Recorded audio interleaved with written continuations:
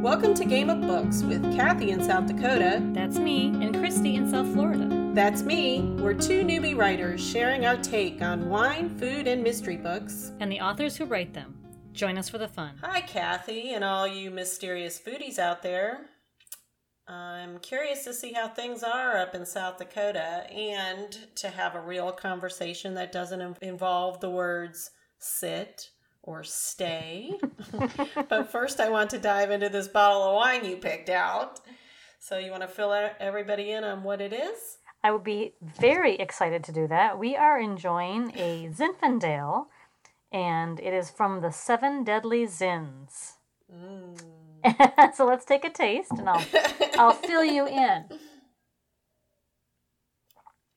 I know. I'm so curious about that name. Because... It's a great name, isn't it? It's got a great label on it. Yeah. Yeah, I think it's really curious. And I'm wondering if it really means anything, because, I'm like, okay, seven deadly sins, they have, that means something, but are there seven Zinfandels in here? So here's the history of the wine. It says, this wickedly delicious zin is temptation at first sip. And that's not just our pride talking. Blame it on the Catholic school upbringing of brothers Michael and David, or their lust for hedonistically seductive wines. Oh, good. Yeah, and so then they said that they've given their souls to growing the finest grapes, so the saints and sinners alike can enjoy the seven deadly zins. So I thought that was really funny. Oh, that is clever. It is. And... Yeah. So it came from brothers, Michael and David, who had created this label in the early 2000s, I believe. And I did find out recently that a large wine group, literally called the Wine Group, bought the brand. And in the information about them buying this brand, it said that this is the number one Zinfandel in America. Since 2015. Oh, you're kidding me. No, Wow. I was really surprised. I mean, I've seen it before. I've actually had it before. But I didn't. I certainly didn't think it was the number one Zinfandel. So I thought that was really, really interesting. So take a sip, and I'm going to read to you what the body is like. So it says, this wine is full-bodied and silky, bringing lots of jammy fruit flavors, generous vanilla and black pepper. Ooh, yes. Can you get that? Yes, absolutely. Even if you hadn't said it and you said, what is that last lingering on the back of your tongue? And I would say, that's like pepper. So there is a little pepper to it, I think. Yeah. It's spice. I thought that was really interesting. So, it's got a little zing to it. So it's supposed to be very light. I do like it. Yeah, with a nice smooth finish. So I thought that was really interesting. And I haven't drank many Zinfandels, so I'm enjoying this though. I like a Zinfandel. I like this one in particular. You and I had a hard time coming up with a Zinfandel this week that would meet our criteria, because of course our criteria is that we have to have a bottle of wine that we can find in South Florida for you and South Dakota for me. It has to be under $20. And so I had sent you a few options. None were available and I couldn't find them anywhere. I mean, it was crazy. I mean, I would think down here we would have a large selection, like I've been bragging about, but we do have a lot of Zinfandels, but we didn't have the two you chose, both of which seemed very, maybe universal almost. One of them was, a brand that we have other varieties of, but we didn't have the Zinfandel, so... Well, as it turns out, and I'll explain later, it was actually the perfect Zinfandel choice for my book today. So I'm particularly thrilled that we ended up on the Seven Deadly Zins, I think. And it's such a clever title, and apparently the most... And it has to go with mystery books. I mean, come on. Oh, I know. It's just ready-made for it. So anyway, hope you're enjoying it, and let's take another drink. Yes, I am. But I really, really want to get to what's new on your end. Well, if everybody didn't get the clue from having to say sit and stay a bunch, I just adopted a rescue dog. Yay! Yay! Her name is Layla, and she was found actually in the Everglades, living in a tire. Oh. Yeah, and they found her, and then a week later she had babies, so they didn't realize she was a mama. Mm. And so now now that her babies are big enough to be separated, she is ready for adoption, but she's only a little over a year old, so she's still kind of puppy active on my end. And needless to say, not real trained. Yeah. Well, you had sent me a photo of her, and I was anticipating a little smaller dog. She's not the smallest little 1-year-old. I know. Well, listen, in case anybody from the condos are listening, she is definitely under 40 pounds. She's sure. 27 pounds. And yeah, she's kind of tall and skinny because she's part Irish Wolfhound. Oh. She's part terrier, part Irish Wolfhound. And Irish Wolfhounds are like the largest dogs. Yeah. I think in the world. Yeah, they're really tall. Yeah. At least that's what they think she is. I mean, how do they know? I don't know. I didn't ask that. They did tell me that the age was determined by the condition of her teeth. Mm. She does look like she has Irish Wolfhound in her face, I think. I mean, yes, she does. I mean, we as a family used to love studying different kinds of dogs, and from what I recall, that's what they look like. I mean, so I can see that. We did we have also adopted 2 different rescue dogs and a slew of other animals. But we we went so far as doing a DNA test on our dogs to see what they were. Oh, you're kidding. No, I'm not.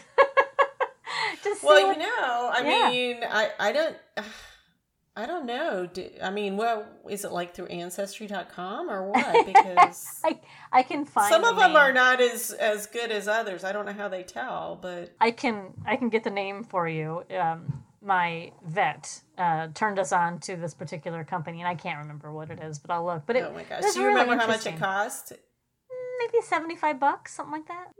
Okay. About the cost of adopting a dog, I would imagine. But it was actually, adopting a dog is a little bit more than that down Was here. it? I don't recall. Yeah, mine was around $200, and that's not a high priced adoption, and but everything goes to helping take care of the rescue dogs, and because it's all nonprofit, and everybody who works there is volunteer and stuff, so.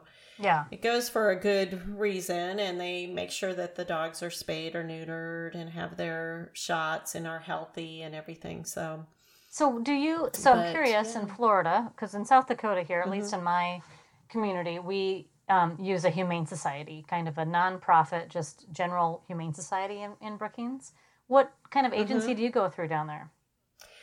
Well, there's many. Of course, there's the Humane Society, and there's a service called PetFinder.com that you can see all the dogs that are up for adoption within a certain range, 50 miles, 100 miles, or whatever, and they have little pictures, most of them, and a description, but they can be from any different rescue group. This rescue group was called Everglades Angels.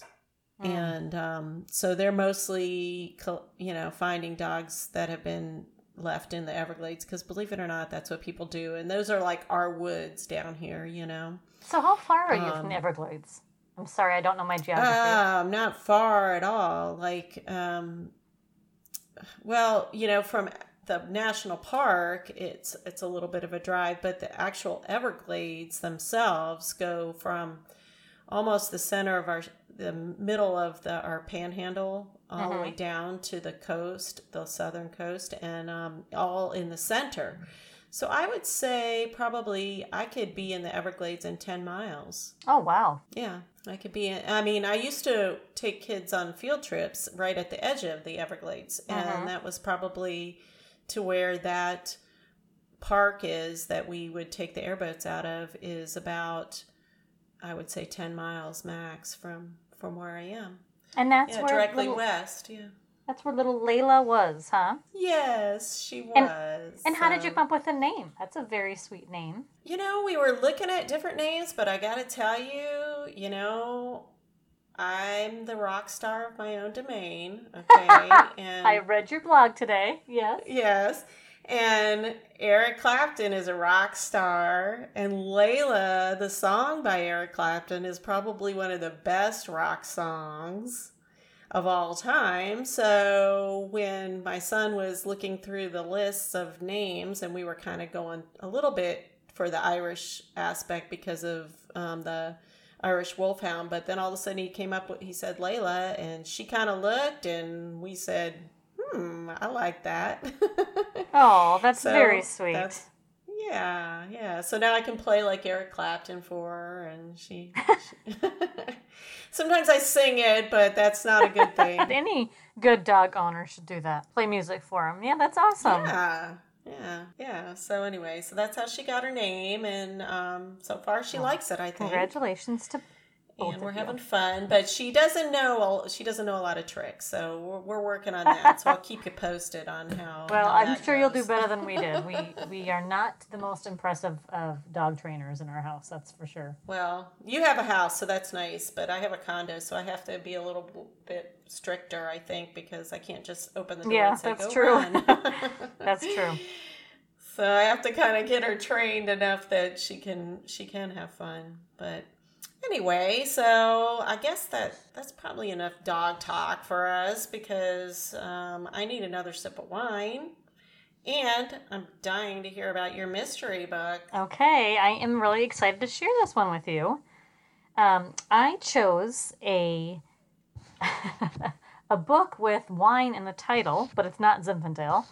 The book is by, the author is Nancy J. Parra, P-A-R-R-A, and her book is called A Wine Country Mystery. This is the first in the series, and the title is A Case of Syrah, Syrah. Oh my God.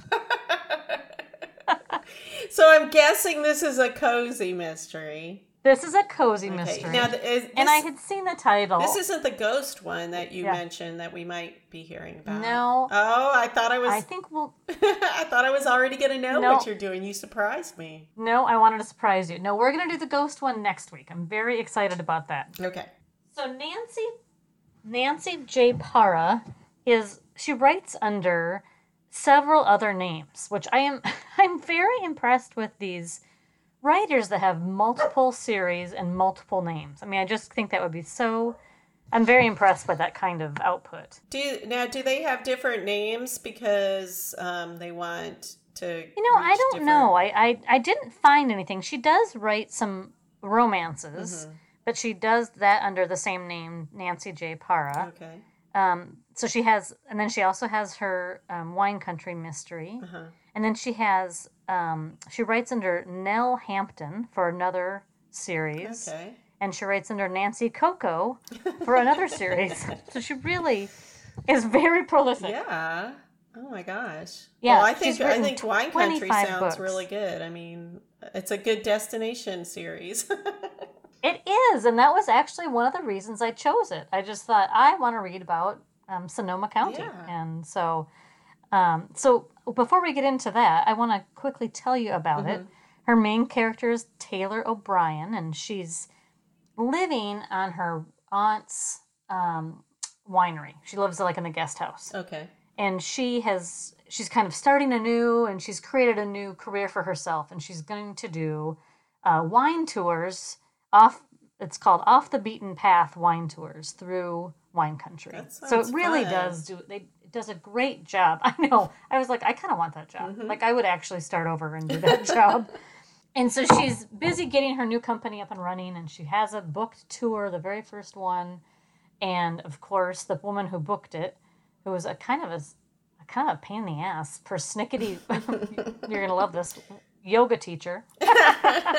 And I was about to say, you could go to Sonoma and be a yoga teacher. Not yet. And not now. Not after this book, right? No, because that poor yoga teacher ended up with a corkscrew in her neck and, of course, dies. So, yeah. Isn't that a great tool, though, to kill someone? Oh, my God. I thought that was awesome. Yeah, that is awesome. I know. That is awesome. Yeah. So It is a really fun read. I have to say I really enjoyed it. I loved reading about Sonoma County, and she did a great job describing the wineries and the kind of historical area, and I just thoroughly enjoyed reading about that area. So my question to you is, have you ever been to wine country in California? Yes, I have.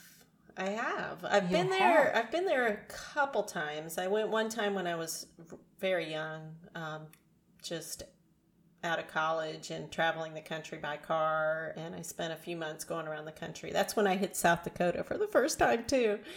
And yeah, my car broke down there, just saying. But yeah, I had a good time in the wine country then, and then I went back. I went another time with my mother, and that time we got caught in the San Francisco earthquake. Okay, so oh my goodness, quite the events happen when I travel, I guess, and or at least with my mother. We can go into that another time, but. There's always a mishap, but the last time I went with my dad... that sounds ripe for a book, Christy. Yeah, I know, right? I went with my dad and my aunt and my uncle. Well, actually, it was just my dad that got up to the wine country, and we did stay in Sonoma, and it was really nice. Did? Yeah, we did. We went and hiked at like Sonoma National Park, or there was a park there. And we did a little hike, and then we, of course, had to stop at all the vineyards on the way back. That's the fun part. But yeah. Have you been there? So I have not. See, and that we have obviously. To go. I know. I know. I'm thinking podcasts from Napa or Sonoma would be pretty fun. Yeah. Well, the other thing that really stands out from that last trip that I went is there was an outdoor restaurant. Well, it was like indoor, outdoor, probably, I don't know, but it was in a walled in area, but there were tons of plants. They had all these hanging plants, and it's very dry out there compared to like Florida where we have the humidity. So even though it was warm, it kind of felt wonderful. And then they would have, as it got darker, the lights. So you were like, I don't know. It was just a perfect place to have really good food. And it was like one of those foodie restaurants. So it had such good food. And I often wanted to replicate that atmosphere, but it's a little humid here for that.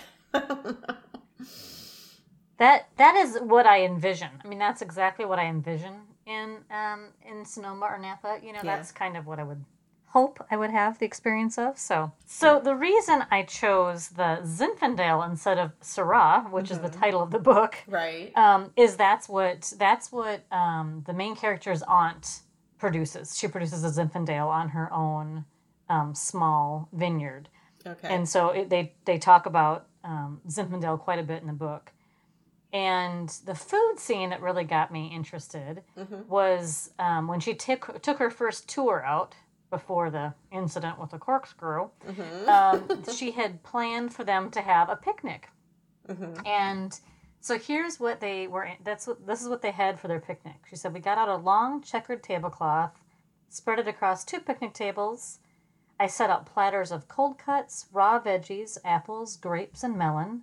Everything was organic, non-GMO, and gluten-free per the yoga teacher's request.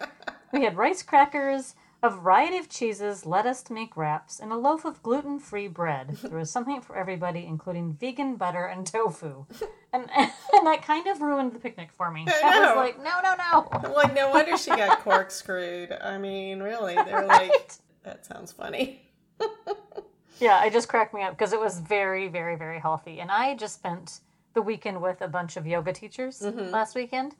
And most of them were eating not nearly as healthy as this list of things were. So interesting. Okay, so you're the gonna truth love this. comes out. That sounds like another novel. The truth comes out. Yeah, that was kind of great. Yoga retreat truths. Yeah, let me tell you, it was eye-opening in many ways. Okay, so here's my favorite part of this. Okay. The Case of Syrah, like I said, is a Wine Country Mystery #1, and that came out last year. And She just published her second one in the series, and guess what the name is? Seven Deadly Zins. No way! I swear to God. Oh my gosh. I swear to you. Oh, that's so That's funny. the name of the title That's of her perfect. second book. Oh my gosh. I know. Wow. I know. I thought, I wonder if she knows about the wine and the wine knows about her book, because they need to get Oh, together. I'm sure. Isn't that great? Yeah. Yeah. Yeah. So cool. I suggest Nancy J. Parra's Wine Country Mystery, and I suggest that you and I need to book a trip there. Yes. And I'm sure they have writing conferences out there too. I'm sure. If anybody gets any writing Coast, done. Conference or something, yeah. Oh yeah, that's right. So Sounds anyway, good. that's mine. So I'm curious to know what you have this week for us. Okay, well, mine is called Death at Breakfast, and it's by Beth Gutcheon. Have you heard of it? No, but I love the title. I know, and I was looking on the shelves, and I'm like, wow, and the cover, it looks really cool too. It reminds me of I can't remember the name of the author, but I used to read mysteries when I was in high school. In addition to Stephen King and that genre, I would read some of the ones where they just they were all, some could be somewhat historical or whatever, but they're set in really neat environments and stuff. And so that's what the cover looks like. You can see, but it's because it takes place in Maine at an inn.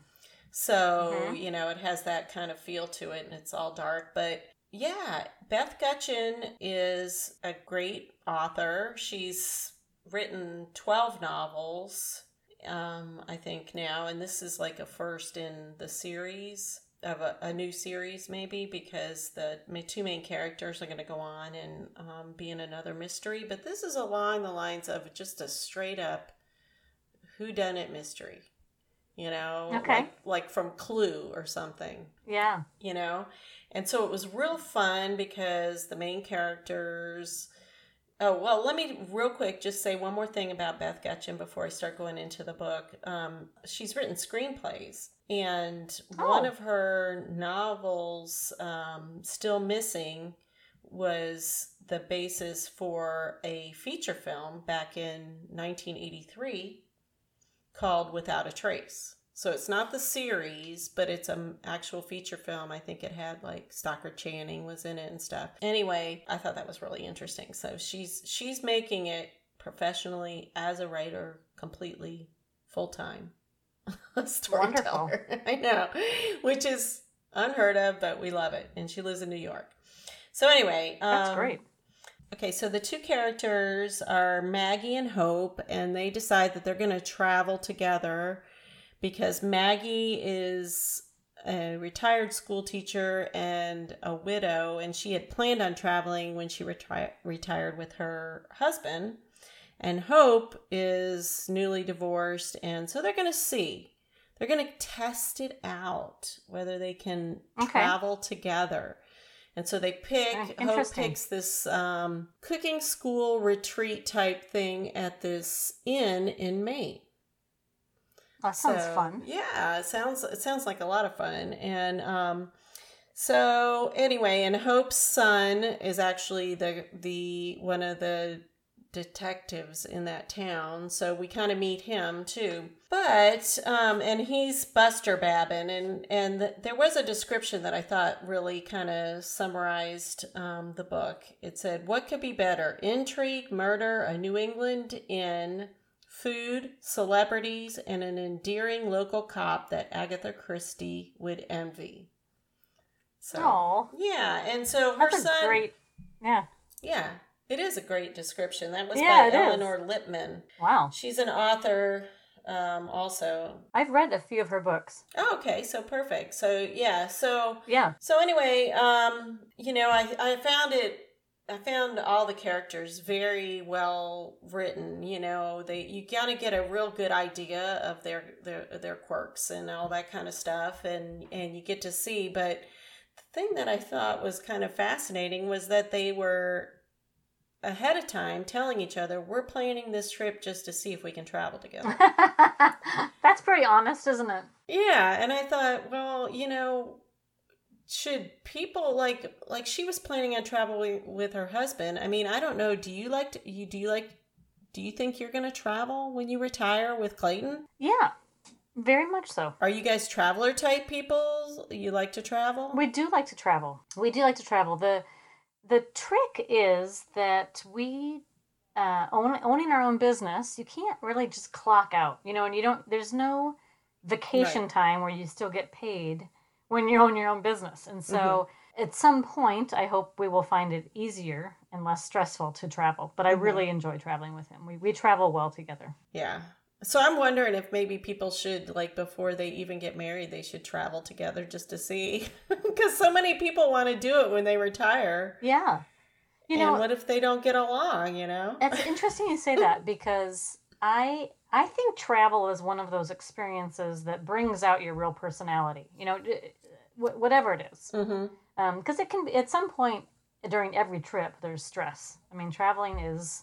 Right. It's a intense experience sometimes. And I certainly know of couples who don't travel well together, or who have different travel goals. You know how some people really like to be adventurous and just go, go, go. And some people really like to just be, right? And if you don't match up, that's tricky. Yeah. Yeah. I do like the idea of suggesting travel to couples, because it really does teach you a lot about each other. It's one thing to see each other in your natural environment, but I think when you step out, it's a different experience for sure. Yeah, and everybody handles stress differently. That's for sure. And as we know, I'm being the nasty American in Europe, where you're yelling at the waiter and stuff. Oh, geez, that just pains me to even hear about that. It just pains me. It can happen. Yes. You never know. Yes, for sure. Anyway, yeah. So, as I said, this book does have a lot of food, and I think it's so fun that they went on a cooking class. I have done a cooking class, like a destination cooking class before. Oh, you have? Yeah, I went with a group of my mom's friends, actually. And it was I was recently divorced, and I was I'm going to travel. And so we went, and it was a lot of fun, but it was cooking and painting and sightseeing. Oh. Yeah, and it was at a villa in Italy. Oh. So it was lovely. That sounds absolutely awesome. I love that. Yes, and it was until my mom broke her foot. I'm just telling you, there's a mishap in every trip. Gosh. I know. She's fine now. But yeah, that was a damper on things. But it was a kind of a different, it was more like a group of people that knew each other got together, and one of them was a painter and one was a cooking teacher and a good cook, and she was the Italian lady that had the villa. So she said, let's do this. And so the cooking classes were more just kind of fun. We kind of watched and took notes and maybe helped a little. Whereas this one, they actually, everything is to do with food. In one scene, they go to an apple orchard, and then they come back and they cook dinner using those apples. Oh, really? Like a pork kind of a thing, or what? Oh, yeah. Well, I'll tell you. And I got to tell you, I got to think that Beth Gutchen, she would be a mysterious foodie if she listened to our podcast, because this menu is such a foodie, and of course she's a mystery writer. So, but we have black bean soup with ginger and apples. And so one part of the class would make that. And then the other part would be making apple confit with caramelized onion threads, which was the bed for the chops from a locally raised pork. Oh, wow. Yeah, and then kohlrabi salad and curried sweet potato oven fries. So no apples there, but that's okay. We got to have something. And then the dessert was a classic apple pie with homemade cinnamon ice cream. That sounds delicious. I know. My mouth is watering right now, and I don't even like apple pie. I actually have a pork loin in my fridge that I was going to make this week. And now my stomach's growling in addition to my mouth watering. Yeah. So that sounds great. I mean, I just thought it was really fun. And so have you ever done the cooking class destination? I have not, and it is so on my list. It really is. Oh. And I want it to be in Italy. We gotta do that then too. This is gonna become a travel podcast. I think so. I want to do a cooking class in Sonoma, and I want to do cooking class in Italy. That should be our theme for today. Where do you want to have cooking classes? We can do a writer's retreat / cooking class. Ooh, that sounds fun. Probably better write before we cook and eat and drink. Yeah. And then we can tell each other, we can read each other's stories, after dinner. Yeah. Wouldn't that be fun? After the wine. Mm-hmm. Yeah.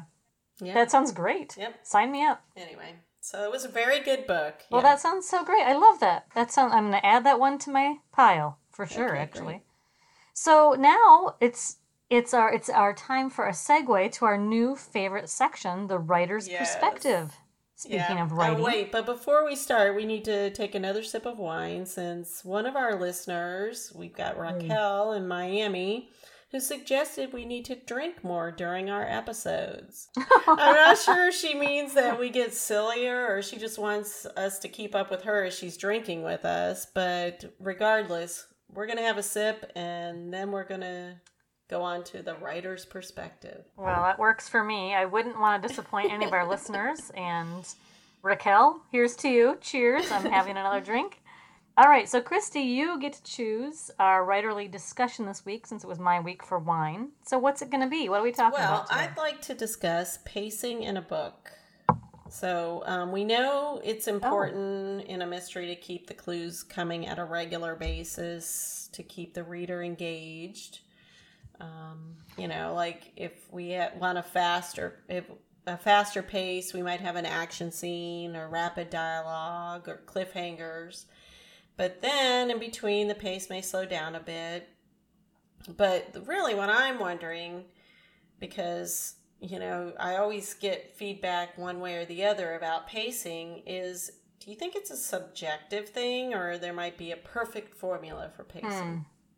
Well, I don't know if there's a perfect formula. I certainly don't know it if there is. But right away when you said this to me, it made me think about that quote from, I think it's Elmore Leonard. Because I think I've heard Stephen King and a few other writers quote it, that he used to say that he would try to leave out the parts that people are going to skip. And, if you are pacing well, your writer's not going to want to skip anything, right? I mean... And so I think that the pacing depends obviously on your genre first and foremost. I mean, I'm writing a thriller right now. I just got done reading a cozy. And certainly I think, when you provide a lot of details, it slows the pace down a bit. I mean, that's a good way to slow things down, providing a lot of details.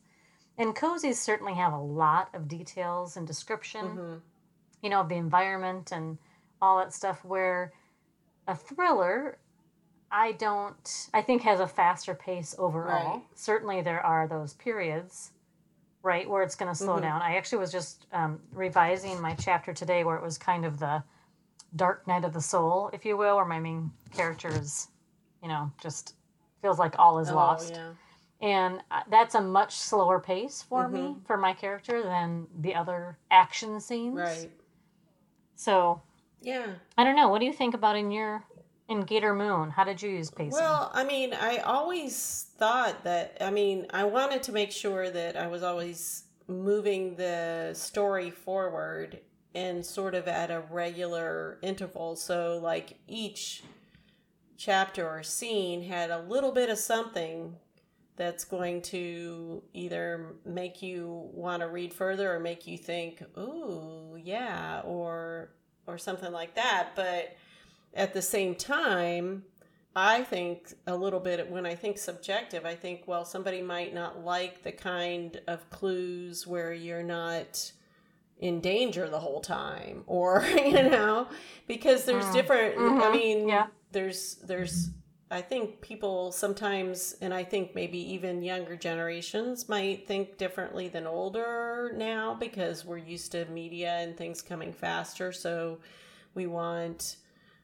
information, we want something to happen that's bigger than just finding a clue, And right. so I often wonder if it just sometimes depends on the reader. Some people are like, oh my gosh, yeah, I want to know what's going to happen. And then somebody else might be like, oh, well, they weren't, shooting anybody, so I skipped over that part, Well, I think that's probably the main rule, right? That whatever pacing you use, it has to serve your story, right? And therefore serve your reader. Right.